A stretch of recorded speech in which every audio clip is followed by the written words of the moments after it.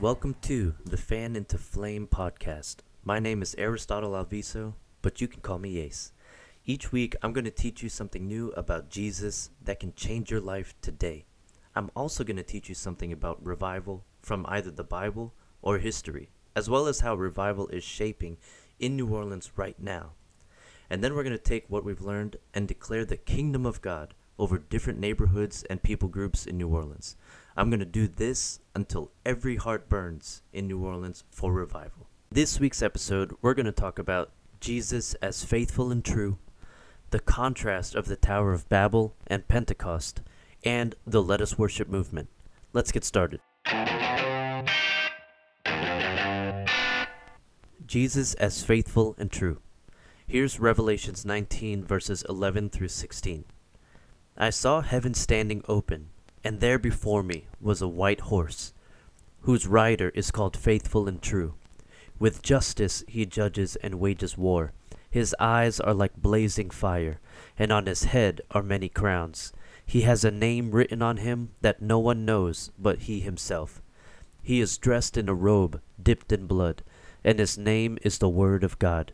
The armies of heaven were following him, riding on white horses and dressed in fine linen, white and clean.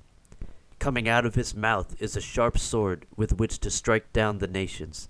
He will rule them with an iron scepter. He treads the winepress of the fury of the wrath of God Almighty. On his robe and on his thigh he has this name written, King of Kings and Lord of Lords. Last week we talked about Jesus and what he's doing now. What is also just as important is to know the Jesus that is coming soon as the King of Kings and Lord of Lords. Most are familiar with Jesus as the baby, wrapped in swaddling clothes, laying in a manger. But you need to see Jesus for yourself, with the eyes of your heart, as the King of glory and full of splendor.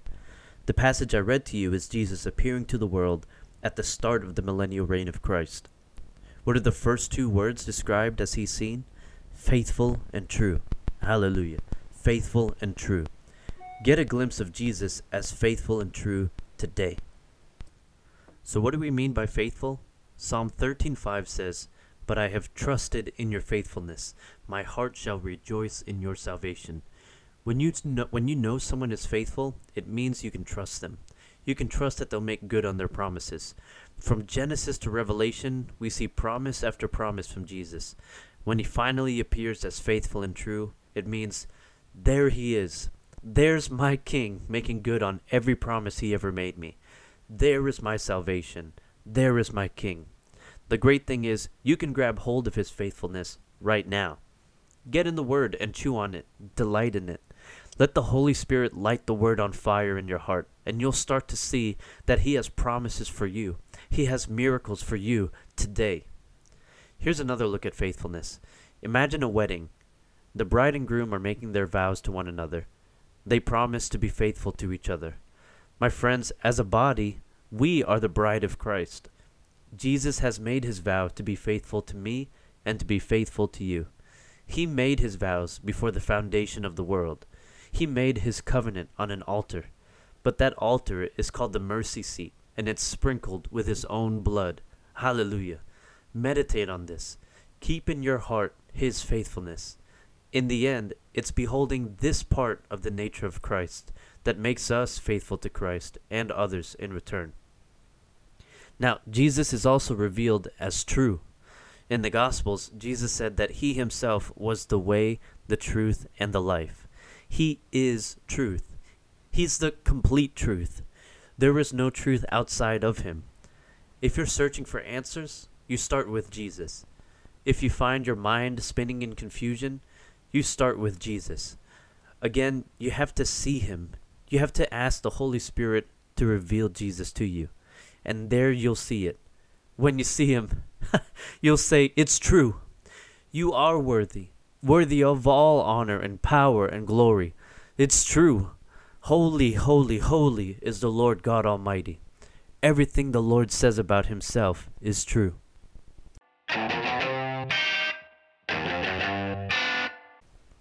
Alright, in this segment, we're going to look at the Tower of Babel and Pentecost and what it can teach us about New Orleans today.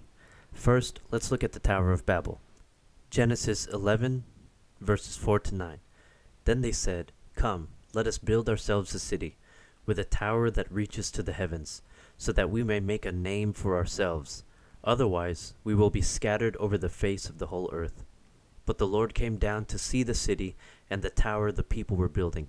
The Lord said, "If as one people speaking the same language they have begun to do this, then nothing they plan to do will be impossible for them.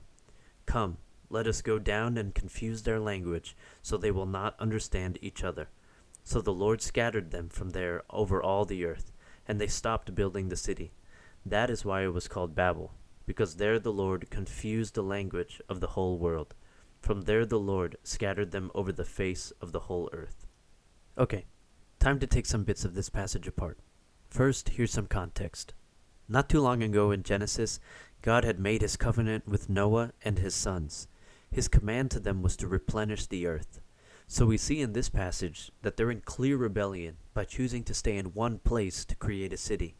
They decided that instead of following the command of their God, who had already spared them from the flood, they didn't want to scatter over the earth as they were commanded. What we also see is the pride of the people. Instead of wanting to honor the God who had mercy on them, they were looking for a way to make a name for themselves.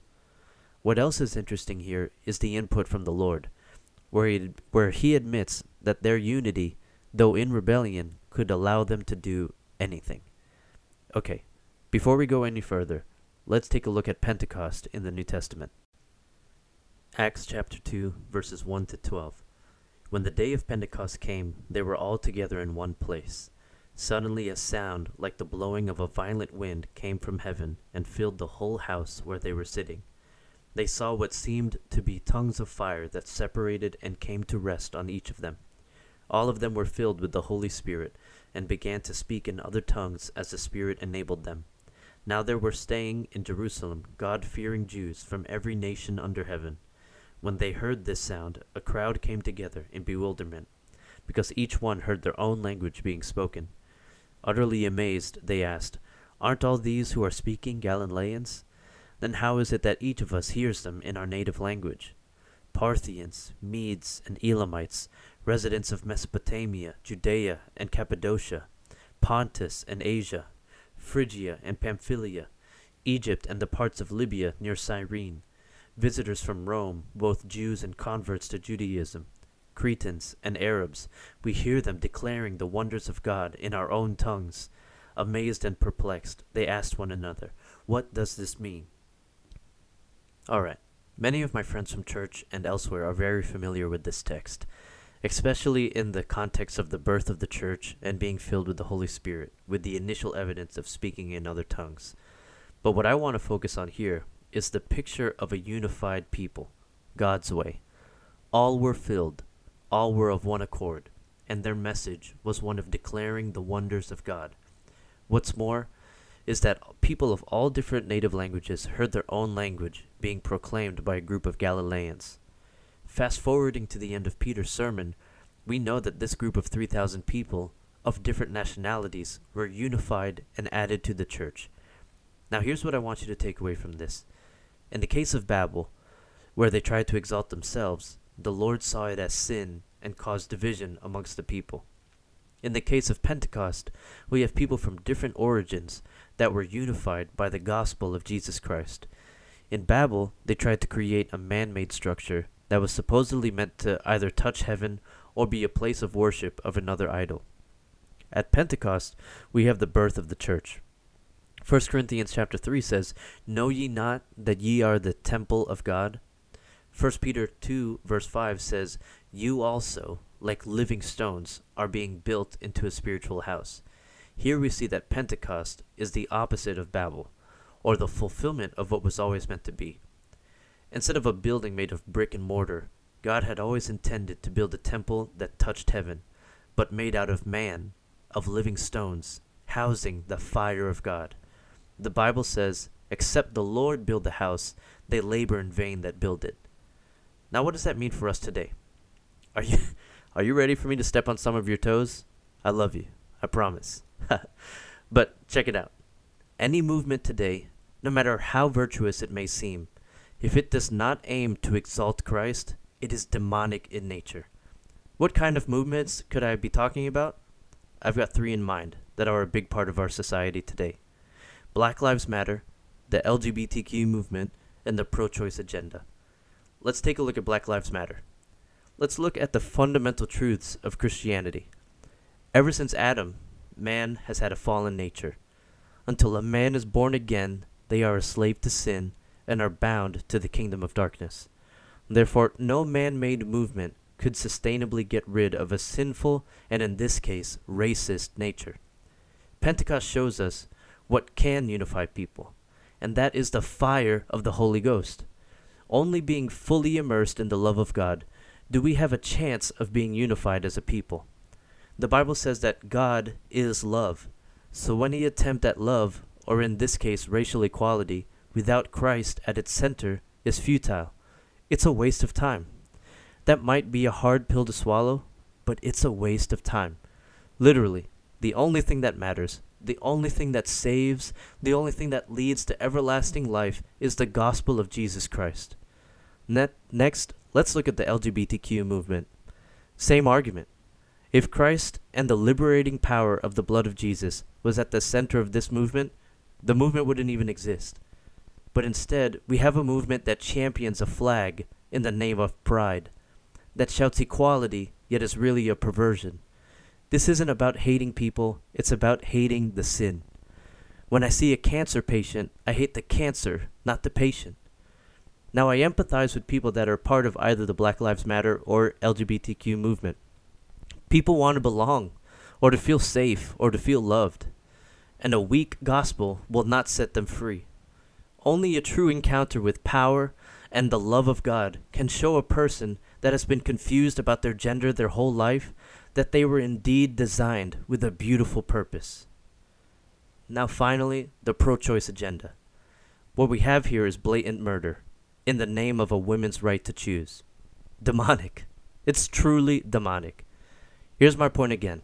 If it doesn't magnify Jesus Christ, then the ideal, the movement, the demonic spirit behind it needs to be wiped off the face of the earth. And it's going to start with New Orleans in Jesus' name. This city will be filled with the knowledge of the glory of God as the waters cover the sea. Jesus will be the banner over New Orleans.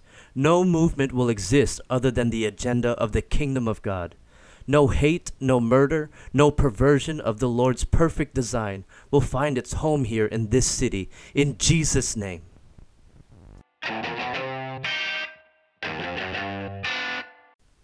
Alright, in this segment, I want to take a look at what's been going on in New Orleans in the past year.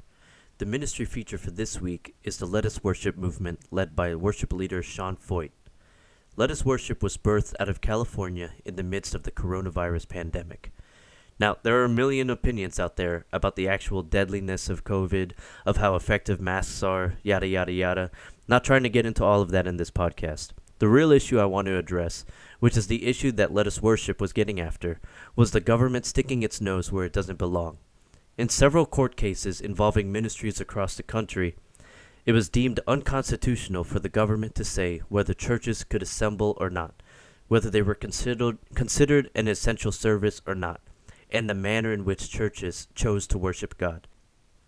Jesus once asked in the Gospels, "When I return, will I still find faith on this earth?" If he came now, I believe he will.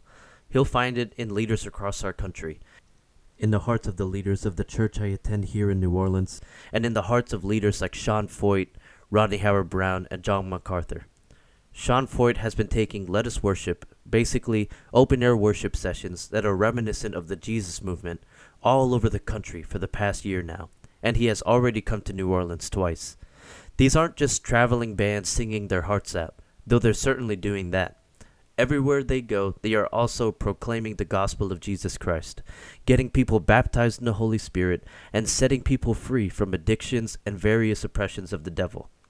This might sound strange, but I actually really like the level of opposition that it's getting across the country, and even from Mayor Cantrell when they came to Jackson Square last November. It's laughable. In the Bible, what government was ever on the same side of the people of God? Don't worry, I'll wait. Just kidding.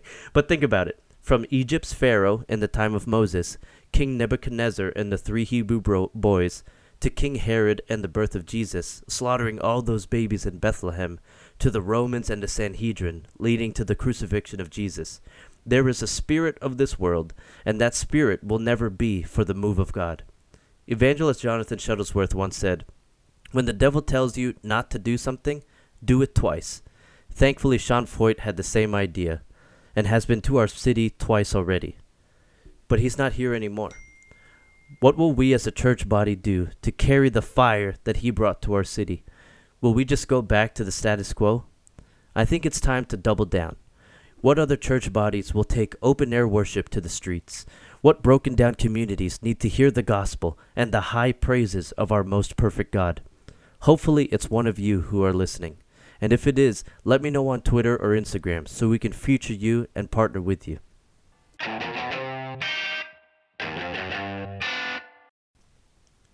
That's all I have for this week, guys.